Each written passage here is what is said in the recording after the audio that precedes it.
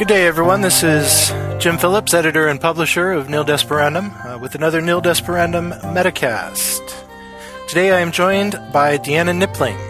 DeAnna is the author of Miracle Texas, which you've just recently heard, I hope, as Nil Desperandum number 12. So DeAnna, thank you for joining me. Hi. Appreciate you taking the time to talk to me today. So, Miracle Texas. I can't hardly even say the title without jumping into accent. Miracle Texas.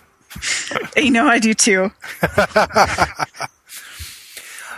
So this story in particular obviously definitely has some echoes of the very old kind of worldwide Amazon myths. How did you come to write the story as a Western? I started out with it as a Western and gradually realized that there were Amazons in it. And then I went back and edited it and kind of brought that out a little more. So you started with a Western and it turned into an Amazon myth rather than thinking, I want to write a story about Amazons, and it just happened to end up a Western. Exactly.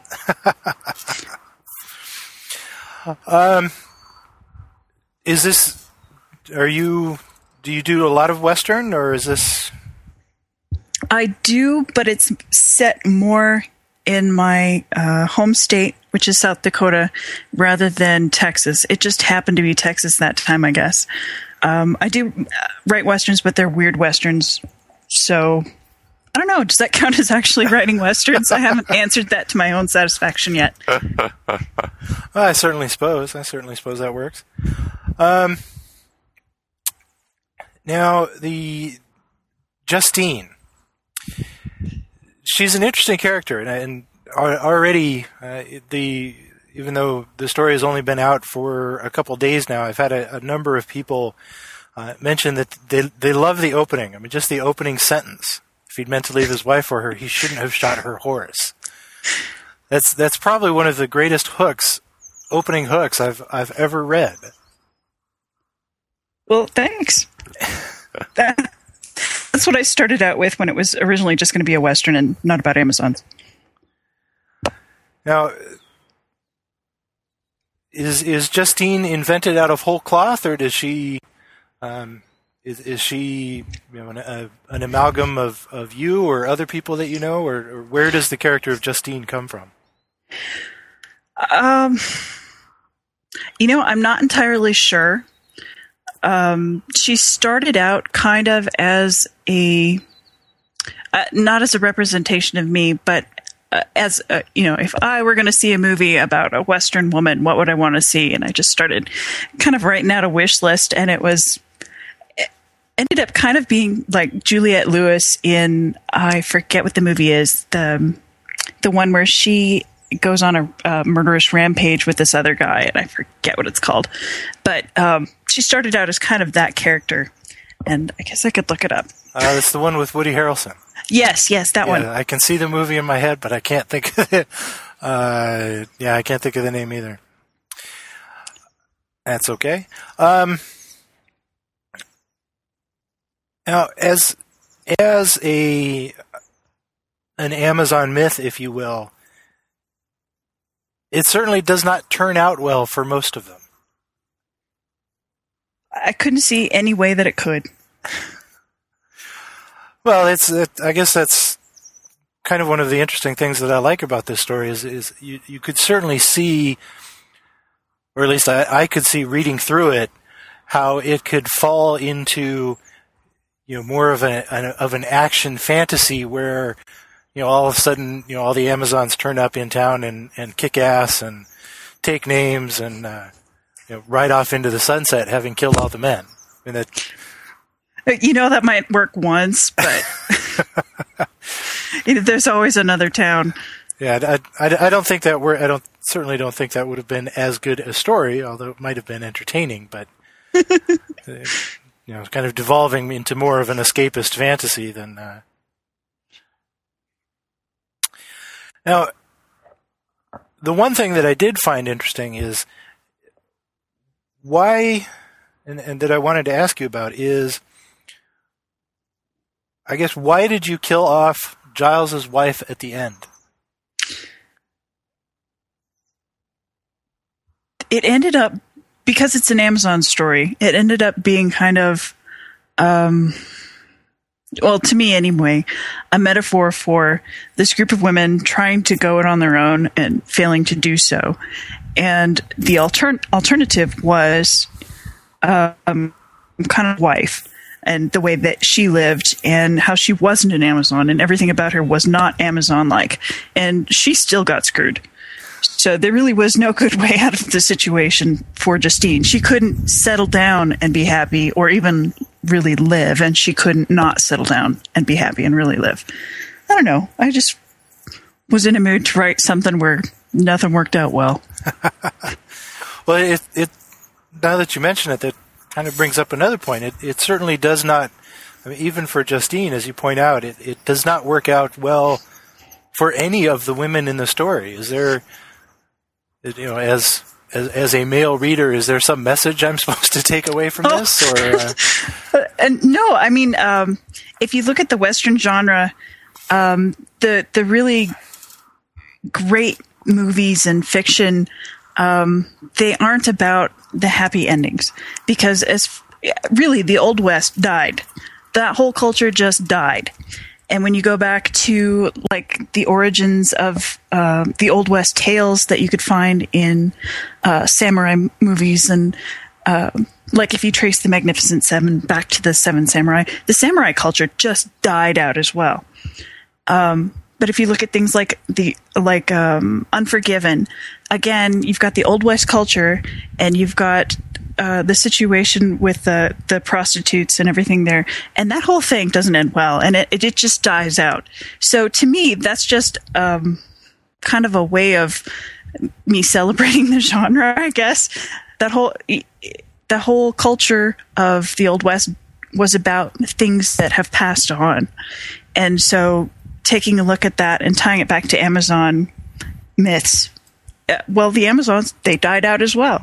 So it wasn't really supposed to be a moralistic tale, but just kind of like tying the Amazons back to the Old West culture and something that is passed on, and it is no more, and it is doomed, and we will love it anyway. That certainly makes sense. It's something I hadn't considered before, but I mean, I would certainly agree. Every decent, every even halfway decent Western movie, there's the end. Things don't work out well at the end, and any victories that are achieved along the way, as you point out, they really are kind of Pyrrhic victories, because in the end, everyone here is going to lose regardless. Yep. Excellent. To switch gears for a moment, you have the one novel out, yes? The Choose Your Doom Zombie Apocalypse? Yep.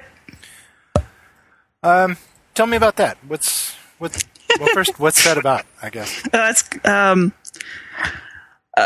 Actually, I guess it kind of ties in now that we bring these things up in context, in that it's about people who are doomed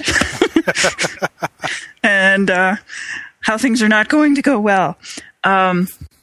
It's set in Colorado Springs, which is where I currently live now, and it's the hypothetical battle between the evolution of mold and human beings as carried out along the Broadmoor Hotel and the Cheyenne Mountain Zoo and downtown and through various restaurants and streets and places that I know, including Cheyenne Mountain, which is the hypothetical location of the Stargate, which I always thought was fun. Anyway, it's kind of like the old Choose Your Own Adventure books, where you get to pick your own paths. However you die, the goal is simply to select your preferred method of dying, which to me, to get to the end, you have to be able to save the world as you die. But, often that will not be the case.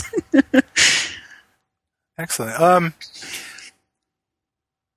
So how did you? I mean, did Doom Press approach you, or did you pitch this to them?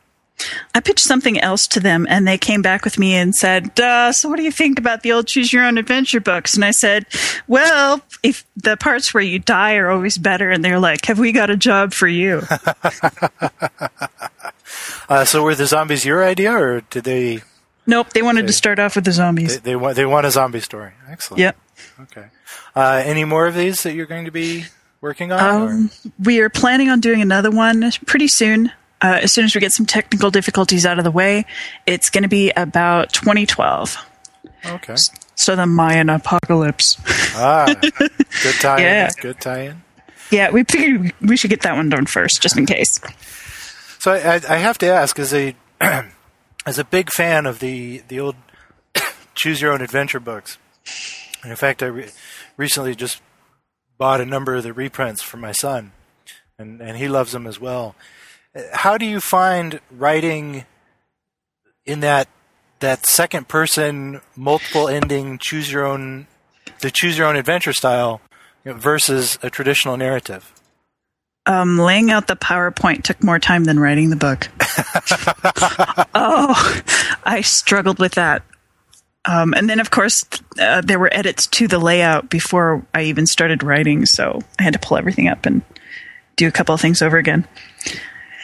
Oh, it was painful. I can't see it getting any easier, but it was one of the more fun experiences I've had plotting a book too. I guess that's true, because you in order to really pull it together, you can't, even if you're not the kind of writer who outlines everything in advance. With that style, you really do need to kind of flow chart where all the possible stories are going, and then you're just kind of filling in the words on the page based on that, right? Yeah. Plus, I had a couple of things, 4 or 5 different events that happened in every single pathway that gets to a certain point.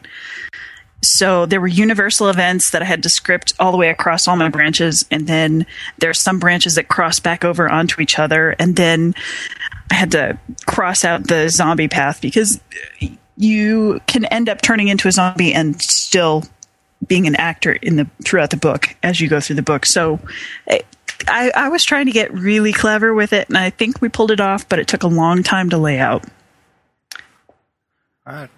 It's a lot of work. And we, one of my compatriots has a zombie podcast that he's been working on for a while. It's an audio drama, and zombies are always entertaining. Everyone loves zombies. I actually met someone who doesn't like zombies and has said they're the stupidest thing ever, and he and I just cannot see eye to eye.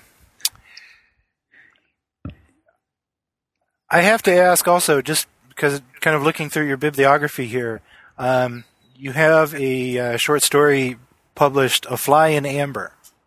Uh-huh.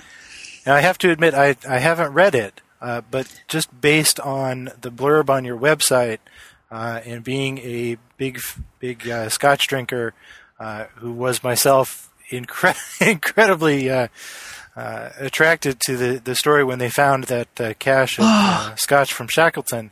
What is this story about, A Fly in Amber? It's about the ironies that sometimes happen in life. I think I'll just leave it at that. It's about the Shackleton Scotch. Things don't go well; they're doomed. I'm seeing a pattern here. I swear that's not every single thing that I write, but it just does seem to be the theme today. Excellent. Well, thank you for joining me. I appreciate you taking the time to talk to us today. Where can people find more information about you and about your work? You can find more information about me at DeAnnaKnippling.com. And I also have a small press set up now called WonderlandPress.com.